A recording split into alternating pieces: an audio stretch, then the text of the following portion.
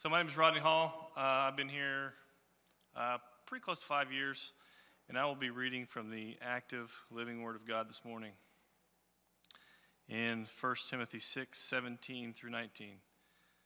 And it says, "As for the rich in this present age, charge them not to be haughty, nor to set their hopes on the uncertainty of riches, but on God, who richly provides us with everything to enjoy.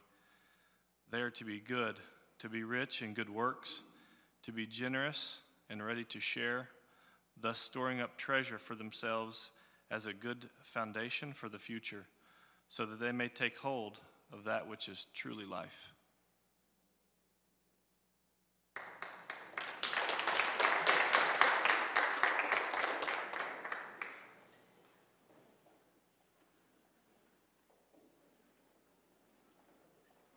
Well, if you're not already in that passage, I want to encourage you to turn to that passage because that's where we're going to spend a little bit of time.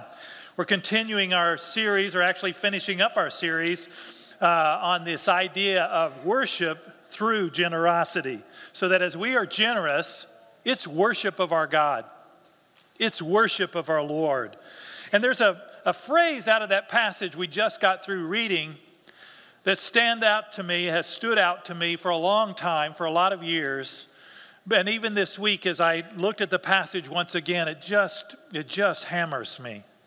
And it's that very last phrase, so that, starts out with so that, in order that they may take hold of that which is truly life. So, what is truly life? Are you experiencing truly life? The truly life that he's talking about here, are you experiencing it? Because that's what Paul, he's talking to Timothy. In fact, Timothy is a guy that he met on his second missionary journey. May have met him on the first one, but he at least asked him to go with him on the second missionary journey. His grandmother knew the Lord. His mama knew the Lord. He had a Greek father. And so Timothy, he asked him, I want you to go with me. And so Timothy follows him, and you see his name throughout the book of Acts. You see his name in a lot of the letters. And when Paul was nearing the end of his life, just a few years from the end, his first imprisonment in Rome, after he's released, he takes Timothy and they go by Ephesus, and he leaves Timothy at Ephesus in order to clean up some things, in order to help them with their theology. It was a powerful church. He wanted Timothy, he wanted one of his really good disciples to be there to influence and disciple that church. And so he leaves him there, and then he goes on to Macedonia, and then he writes Timothy this letter. And he writes him this letter because he wants to help him as a pastor. In fact, these are called the pastoral epistles, 1 Timothy, 2 Timothy, and Titus. And this here he is, a young pastor. We know he's young from 4:12 in this book, where he talks about don't let anybody look down on your youth. So apparently he was younger as a pastor, younger than what people expected. He said, don't let people look down on you. You got the message. You got the Savior. And so as he's wrapping up this letter, he begins to talk about money. Apparently, they were talking about money. Some of the false teachers were talking about it. There was a kind of a movement going on. We have a similar kind of movement, prosperity theology, but you also had in those days almost like poverty. You're more spiritual if you're impoverished, which is kind of the same message as prosperity theology, actually. You're impoverished, give it to me, right? And so you look at that and you realize here he's talking to Timothy. He's trying to help him, and he talks about money. He spends a lot of this last chapter talking about money. And in verse 10 of this chapter, of chapter 6, 1 Timothy 6, he says, "For money is the root of all evil." Is that what he says? The what? The love of money is the, now, it's one of the most misquoted verses in Scripture, right? I mean, there's some other ones that people say are in Scripture and they're not. God helps those who help themselves. That's not in the Bible, by the way. That's actually in a Puritan hymnal. It's a line out of a Puritan hymn. So It's not in the scriptures. It's not what the Bible teaches. So here you have the love of money is the root of evil. So loving money, not good. Having money, verse 17, is to be enjoyed. I mean, look at this. You're not going to hear this very often from the pulpit, right? Enjoy what God has given you. Enjoy it. And yet that's what Timothy is being told here by Paul. He says, and as for the rich in this present age, charge them not to be haughty. And it goes on, and it says, who richly provides us with everything to give away, to enjoy. You think, wait a minute, what about that rich young ruler dude that Jesus was speaking to? What about that guy? Jesus told him, you have a lot of money? Give it all. Give it all away. Every dime, every penny, every drachma, every, shekel, give it away. So why isn't Paul saying the same thing here? As for the rich, tell him, give it all away. It's not what he says. Enjoy it. Enjoy it. And you think, wow, that's a message that I don't hear much. Enjoy what God has given you. Here's where I think Paul's going with this. If I were to give you this and say, here, I want you to have this as my gift to you, as NBC, yeah, it's a promo piece. But we'll turn it this way. I'm just thinking of you, right? And I'll give you this thing, and I say, you're going to have to wash it first because I've been using it. So I give you a secondhand gift. I mean, that really shows our love, right? But I say, this has been a great cup. I've used it for years. It's got the holy blessing of spit. Oh, no, sorry, I'm got to get back on track here. You know how many times I just love to say some stuff like that.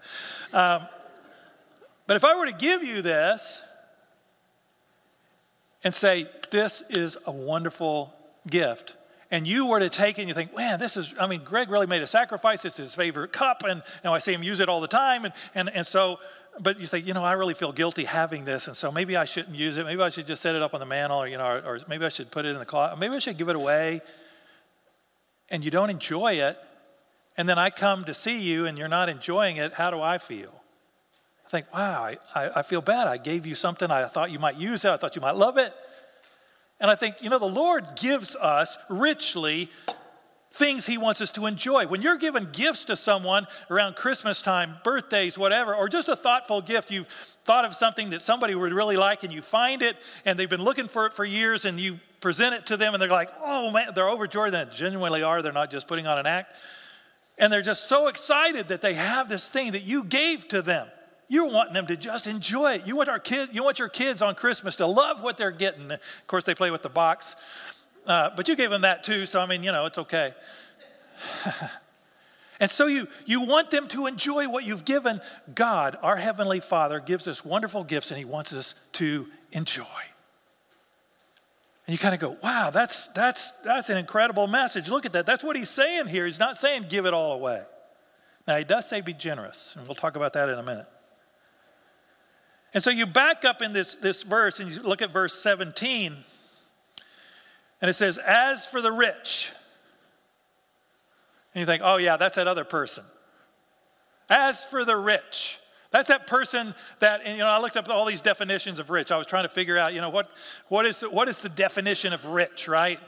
Because usually I think of, that person, if I'm making, $25,000, then it's that person that's making 50. I mean, look at what they're able to buy and that I'm not able to buy. Or if you're making 50, it's and you kind of keep going, and it's always that person who has more than you. And I realized, really, that's the definition, isn't it? It's just somebody who has more than enough. In fact, that's one of the definitions, more than enough. More than enough what? All I'm required in life is shelter, food, and clothing. That's all. That's the necessities. Xbox is not in there, sorry. Your phone is not in there. I know you need this thing. And you go panic whenever you can't find it or you drop it and it shatters. And you're like, my life is in this thing. Right? I did that just a couple of weeks ago. I misplaced my computer, and I just felt panic. My whole life's in there. My sermon's coming up. It's in there. All my stuff, my slides I've been working on for years. We think those are needs. Those aren't needs. Tell that to the people of the Ukraine, right? They used to have a savings account, but now that bank is obliterated. They used to have a house, but that's been burned to the ground. They used to speak the language, but now they're in Poland. They don't speak the language. They're walking a street with a whole lot of other people wondering, am I going to be mugged? Am people going to take stuff from me? Are they going to do something horrible to me or to my family? And all of a sudden, the security you had when you were in your home and you had a savings account and you knew where your next meal was going to come from is all gone. It's out the window. And all you're looking for is just shelter. You got one set of clothes. You're wondering how you're going to wash those. And food. And you don't know where the next meal's coming from. You don't know if there's going to be somebody that cares. And you thank God for the generosity of places like Samaritan's Purse that's over there, and Cru, which in Moldova, I was reading a buddy of mine that's doing some things for some Ukraine refugees. And all of a sudden you begin, when you think about all the things that we just take for granted, that I can lock my doors at night and it makes me feel secure, and they don't feel secure. They're maybe sleeping in a gutter somewhere, sleeping on the side of a road, not knowing if they're going to get strafed by plane fire. People of Afghanistan dealt with the same thing a while back.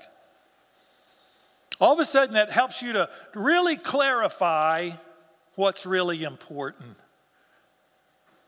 And your needs all of a sudden really shrink down, and you know this is the important stuff. And you're focused on taking care of your family. When I was in Israel, each time we go to the place called Beit Shan. Beit Shan's a beautiful place because it's this huge archaeological site. It's an ancient Roman city laid out like ancient Roman cities were. All ancient Roman cities looked the same. They did them exactly the same. The north-south street was the Cardo. The cross street was the Decumanus. And the temple was on one corner of that cross street, the temple to whatever god that they were worshiping. And so it was all set up, and the shops were along the roads and the Cardo, and you'd go and do your shopping. And so they're all set up. So you go there, and it's a wonderful place because you get to see what the ancient world was like during the Roman time. Well, this city had apparently in about 346 had an earthquake, and everything collapsed. And then for years it just got covered over with silt, and except for the stuff that people took to build their own houses. And so here are these columns just laying there for years. And so when they began to uncover them, they found under one column near the temple this skeleton. And in front of the skeleton was a bunch of coins. And you know the story. Earthquake's happening. He runs into the temple, grabs the coins, got a bag of coins. He's running out. Boom, a column falls on him because he thought that was important. And he gave his life for those few coins. And you think, was that meaning in life? See, that's what we've got to ask ourselves. What is truly living when everything is taken out of the way, when everything is gone, when you have nothing left? What would you say? Well, I need to have this, I need to have this, I need to have this. What would be those, if it could only have 3 or maybe 4 things, what would they be? And all of a sudden, it clarifies your thinking. And it's important to clarify our thinking in that way, to think through that. What if I had nothing? Because then we got to think through, what is truly living while I still have everything? Because that's what Paul's dealing with here. People who still have everything. We still have everything. Everything that we've been given. Everything that God's richly provided for us, we still have it. It hasn't been taken away yet. Of course it will one day, right? Never seen a hearse pulling a U-Haul. One day it's all gone. One day you got nothing left.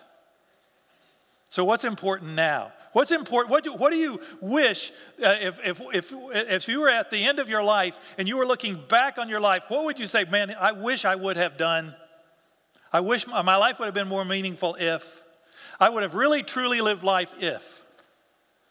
See, we got to answer that question because we're still at the point where we have everything.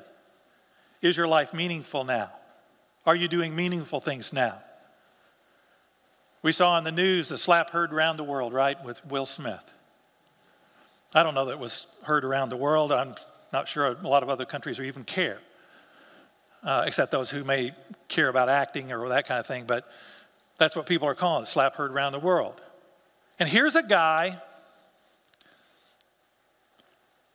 that has some deep unhappiness, some deep pain. And he acted out. And you think, here's a guy who has everything. And how would he answer this question? Is life truly life, even though I have everything? Because that's what he's talking about here. As for the rich, and you think, oh, that rich is that other person that has more than I do, right? And then you go to another country. When I first went to Haiti, I saw kids with distended bellies because of malnutrition, because they didn't have enough food. Food security was not there for them. They were even malnourished. You could see it in their hair. It was discolored. And it broke my heart. And you find yourself just giving everything away. You just want to give to each one. You want to give them food. You want to do whatever for them. And I remember somebody telling me, there was this pastor that was asked the question in Haiti. He was a Haitian pastor. He grew up there, was there his whole life. Said, what's one of the biggest struggles that people face here in Haiti? And he said, materialism. What? These guys have nothing. They don't even have enough food. What do you mean materialism? He says, well, that guy that has the mud hut with the thatched roof? He's really coveting the guy that has the mud hut with the metal roof. Because he has more. It doesn't matter how much you have. And yet, a Washington Post in 2018 said that Americans have 10 times the income of most of the rest of the world. And when you talk about third world countries, it's even astronomical. When I go to Tanzania, and I'll be going again in June, when I go to Tanzania, I find that, you see all these needs around you. And this last time I came home with almost an empty suitcase. In fact, I needed to pack a few things that I brought back, and I didn't even have enough clothes to really pack them very well. And one of them got broken because I'd given it all away. In fact, I'd even bought stuff just so I could give it away. And I think about pastors there and these pastors' conferences. I did 1,000 pastors, and we had this book table. We were giving away books. And you could see the longing in their eyes because they could look at the table and look at the crowd and know there's not enough books on that table for each of us to even get one. And all of a sudden you saw them kind of almost panic and I remember when I was in Ecuador, we were giving away study Bibles to these pastors, and this one pastor, I gave it to I was at least smart on this, I gave it to the lead pastor. I said, you give them away. I don't want to be seen as this guy who comes in and gives stuff. I'll give it to you. You decide who needs to have it. And I had this pastor, after all given out, he didn't get one. He came to me, he said, he's almost begging me, do you have one more? Do you please? And it was a Bible, a study Bible. And he wasn't going to sell it. He was going to use it. He needed it for study. And we go to Tanzania, we're going to do the same thing. And for $12, we found out for $12, you'll see it out there in the lobby, for $12 we can buy a study Bible for one. And so you think for a few $1,000 we can buy study Bibles for these guys in the bush that it's in Swahili, it's the Swahili version, and it has study notes. I mean, that'll be more notes than they have ever had in their whole life. A lot of them are just, they have nothing, and they're just trying to read the text and just kind of figure it out, and they don't have any kind of any training or anything about what to look for. Some of them, their reading ability is not that great, and so you just think, wow, I want to get a study Bible to them. So that's what I'm praying for. God, please raise the money so we can bring them study Bibles. In your heart, when you see some of these needs, your heart goes out there, and you think, we are rich. As for the rich in this present age, instruct them this, not to be haughty. It's easy to be haughty when you have. It's easy to be prideful. You think, I worked hard for this. I brought myself up by my bootstraps, right? And so you feel proud of what you've accomplished, and then you see somebody who doesn't have, and it's easy to begin to think, well, if they just did this, if they just did this other thing. When I was in Haiti, what I found is they didn't have the same work ethic taught to them that I had taught by my parents. Some of them didn't have parents. I had good parents that taught me how. I'm in a culture where a hard work ethic, working hard, is something that's valued. And in other cultures, that's not always highly valued. And so they don't know to work hard. They haven't been taught how to use money. And so when they get it, they don't know how to save it. Or if they do save it, somebody takes it from them because they're in a situation where they can't protect what they have. So I shouldn't be haughty. I shouldn't be prideful or boastful. It says, nor to set their hopes on the uncertainty of riches, but on God. And when I read that phrase, my question is where is my hope? Where is our hope? Because the very next phrase says, God's our provider, who richly provides for us.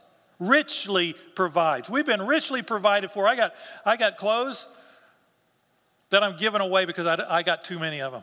I got a closet full of clothes. Some people only have 1 or 2 sets of clothes. My mom growing up only had 3 sets of clothes. She was very poor because she had a single mom. My grandmother and grandfather divorced. And so she had nothing growing up.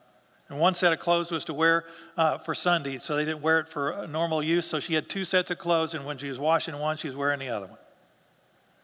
Didn't have food growing up. And so I look at that and I think, wow. You know, there are more people in the world like that. And so where is my focus? What is my hope set on? Is it set on my hard work? Is it set on my ability to save a 401k? Where is my hope set? He says, set it on God. Paul says to Timothy, tell them to set their hope on God. That's where our hope needs to be. There was a missionary, Jim Elliot. I read in the first year that I came to Christ, back in 1972, it was when I came to Christ. Right after that, I began to read Shadow of the Almighty by Elisabeth Elliot, his wife. In Shadow of the Almighty, she tells the story of Jim Elliot, how he went to Ecuador and with 4 other missionaries. There were 5 of them total, and they wanted to reach this tribe of Auca Indians, and they wanted to reach them. They were in Ecuador, and in fact, a few years ago, I was going to have a chance to actually go and help with a water project among the Aucas, and I thought, man, that'd be so cool, you know, because I hear it kind of full circle, and I didn't get a chance to do that, but I just thought, when I was in Ecuador, every time I've gone 5 times, I've just always thought, wow, I've kind of come back to some of my spiritual roots. You know, Jim Elliot really, and Elisabeth Elliot really influenced me, Nate Saint, their faith, that they went and they were trying to reach this tribe, and this tribe is cannibalistic, and this tribe is murderous, and they kill people that aren't like them, and they're very scary to be around because there's a lack of trust and some other issues going on there. But so he goes and he wants to reach them for Christ, and he and 4 other missionaries were killed by the Auca Indians. And in part because they were scared of them. They didn't understand them. If you watch the movie Into the Spear, you get to see that story. And so here they were. And so Elisabeth Elliot and Nate Saint's sister go back into the Aucas, and they lead a whole lot of them to Christ, including the very ones that stuck the spear in her husband. He made this statement: he is no fool who gives what he cannot keep in order to gain what he cannot lose. And he's saying basically what's being said here. Where is my hope? Am I willing to give what I can't keep in order to gain what I cannot lose? Am I willing to trade the transient hope on the uncertainty of riches on the eternal? And what's eternal? God himself, the souls of people, the Word of God. So when I invest in those things, when I invest in people, when I invest in the Word of God, when I invest in the gospel, when I invest in God's glory, that's where my hope is set. And we really have to come to that point where we make a decision in life. And I'm not saying go into full-time ministry. I think we're all in full-time ministry. There's not a clergy secular distinction in my mind. We're all called to be full-time involved in investing in this world for Christ. Amen? And so what that means is that means that I've got to make a decision. How am I going to do that on my finances? Am I going to say, Lord, here's your little bit that I'm going to give you, and then the rest is for me? The reality is it's all His. Remember? No U-Haul behind the hearse. It's all His. It all goes away at one point. How am I going to use it in the meantime? How am I going to invest it? And so what it means is I need to not put my hope in the uncertainty of riches. I mean, it'll all go away. I mean, we've seen the stock market going up and down. People say there's going to be a correction. Is it going to just fall like, 1929? Who knows? We don't know. Could something happen like 2008 where people lose a lot? Yeah, that could happen. We need to work while it's light. We need to invest while it's still worth something. Because there's an uncertainty among riches. We see that in the Ukraine. We've seen that in Afghanistan. We've seen that with the COVID virus. It says, who richly provides us with everything to enjoy. And that idea of richly, I want you to circle it at least in your mind. I know you may not be the kind that writes in your Bible. I write all over mine. But because I don't want it to stay here. I want it to end up here and here, right? And so I'll do whatever I need to do to get it to here. And I learn a lot through my fingers. It says, who richly provides us with everything to enjoy. And then he gives four phrases that all begin with the preposition to. They are to do good, to be rich in good works, to be generous, and ready to share. 4 prepositions. I was going to tell you this morning, here's the 4 things that Paul's telling us to do, but then I realized I think they go in groups. I think he's saying one and then emphasizing it again because I couldn't distinguish between the first one and the second. I was wrestling with that. They're to do good, to be rich in good works. Isn't that the same thing? Doing good works. I mean, isn't that the same thing? And I thought about Jesus. He went about doing good. That's what it talks about in Acts. And so we're more like our Savior when we're doing good. And rich in good works. And then I thought, so he's saying it twice. He's saying it twice for emphasis. I think he's saying to do good, to do it richly. Oh, richly. Remember that word I told you to circle in your mind? God richly provides. He wants me to do good works richly. Not occasionally, not once in a while. Richly. To be rich in good works. That's something that characterizes my life. And I begin to think, you know what? When that characterizes my life, I'm never more like my God. You know John 3:16, don't you? For God so loved the world that he gave. We have a generous God. Why wouldn't he want us to be generous? And my God will supply all your needs according to his riches in glory in Christ Jesus. Philippians 4:19. 2 Peter 1:3.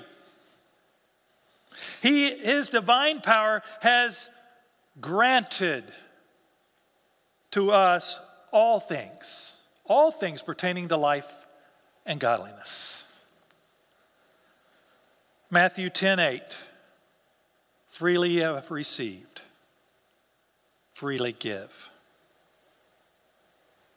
1 John 3:16.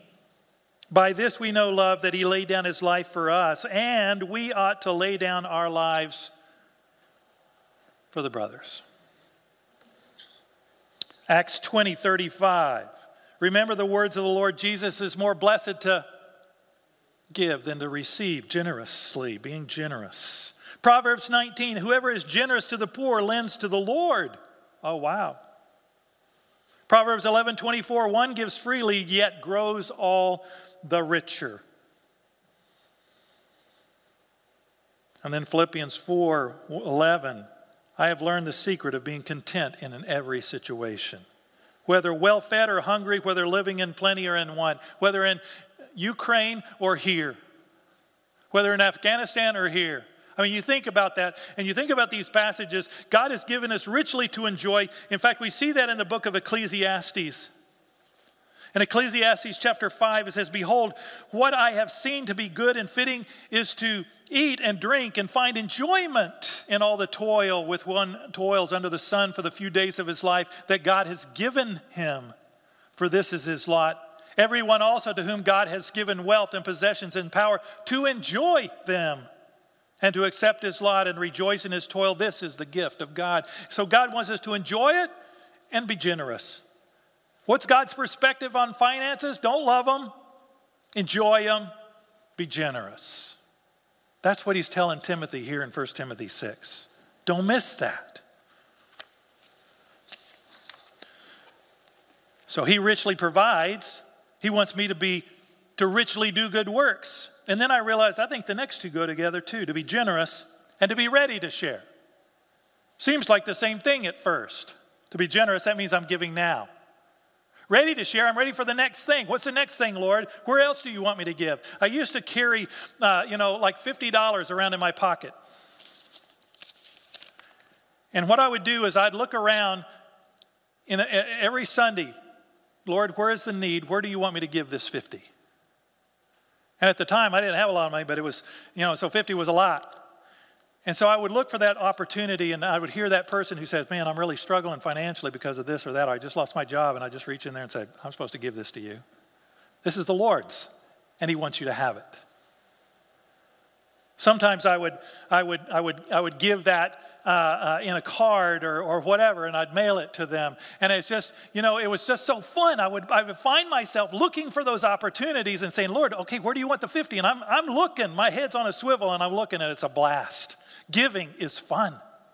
It's a blast. There's a blessing in giving. It truly is more blessed to give than to receive. When I have given to folks in Haiti, that has been so thrilling. In fact, I read something just recently. I've been going through some boxes and shredding stuff, and I found this thing where I had given to a kid in Haiti back in 1978. He was in school. He needed money to pay tuition. The missionary was talking about him. And I said, "Here, he can have these shoes and this coat because he needs those for, and he was a big kid, so they fit. Or he could have them taken up at least on the coat." And every month I sent money for this kid. And I thought to myself, I wonder what happened to that kid. Wonder where he is today. Wonder how that education helped him.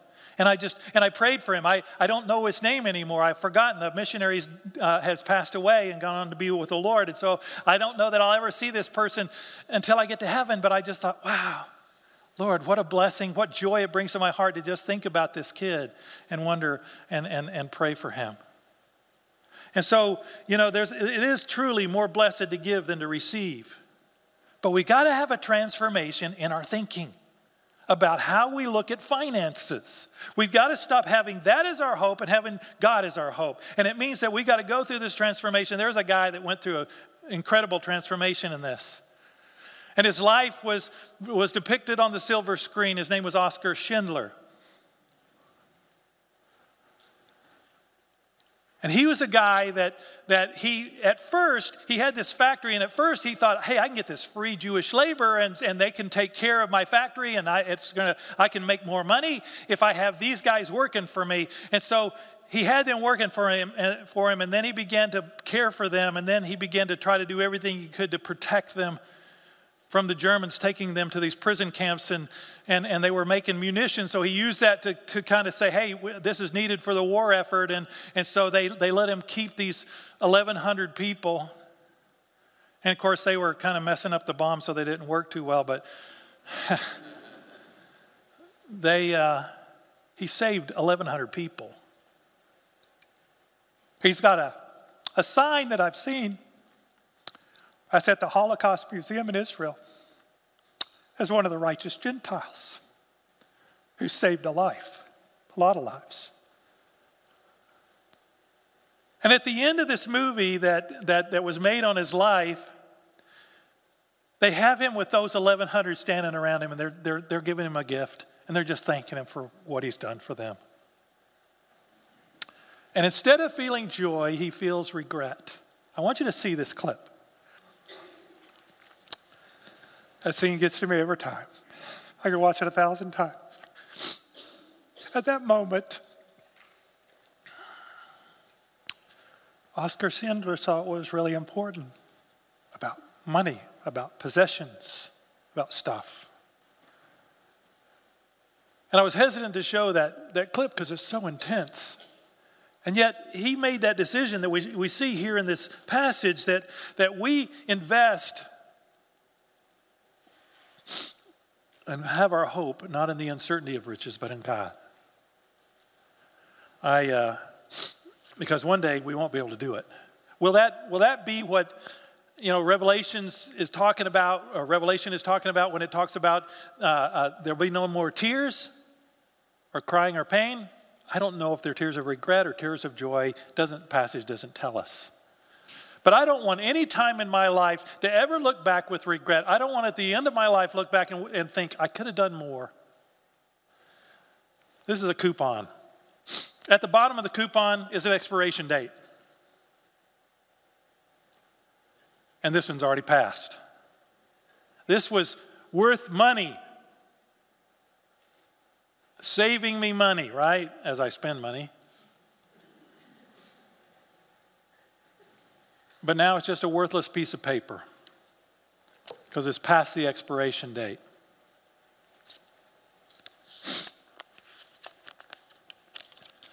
This has an expiration date on it too. And all of you are going, uh-oh, and they're looking at your, got to go check my bills when I get home. Make sure I spend them before they expire. You know what the expiration date on this $20 bill is? My death. That's the date. Because I can no longer use this. This will no longer mean anything to me. And the question is what do I do with it during my life? God says there's a couple of things I want you to do. I want you to enjoy it. I want you to have fun with it. I want you to go out and eat, go to the movies, whatever. He said, but I want you to be generous. And I want you to be richly generous. Generous and ready to share more. Richly generous, richly doing good because our God richly provides for us. Amen? And he has richly provided for us. As Americans, we have 10 times the income of the rest of the world. We are rich, every one of us. Yeah, you can look around and see somebody richer and look at those people that, the Elon Musk and all that. But the reality is we have been given a lot. Are we ready to give? Because if we do, when we're investing in somebody else's life, we're taking hold of that which is truly life. When we were washing little kids' feet in Ecuador and giving them shoes and putting on new socks for them, there was such a joy in giving. There is such a delight in giving. It is part of the joy of life that we miss out on if we're not involved. And it keeps us from being prideful because it's hard to be prideful when you're washing somebody else's feet. When you're given to them. God uses that to keep us humble. He uses it to keep us focused on him and how generous he has been to us. We have a very generous God. Let's be generous. My little children with whom I am again in labor until Christ is formed in you. We have a generous Jesus who gave himself for us. Let's be generous. Let's have a spirit of generosity that characterizes our lives. And when we do, watch what God's going to do in this world. Let's pray. Father, we come to you and we thank you so much for your incredible love for us. You've given to us generously, graciously, fully. Help us to also have that spirit in us. Lord, we may be struggling with that. There may be some here that are struggling with this message. I'm not trying to twist an arm. I know I showed a very emotional piece, but Father, I want you to touch our hearts so that we take hold of that which is truly life. You want us to have a meaningful existence, that at the end of life, no regrets. We're looking back and think, wow, we enjoyed life and we gave generously. Lord, help that to be the twin things that are in our hearts because you are a generous God and you give to us abundantly. Lord, help us not to be miserly. Help us not to hold back. Help us to listen to you about how you want us to invest what you've truly given to us. You are so good to us. Thank you. We pray in Jesus' name. Amen.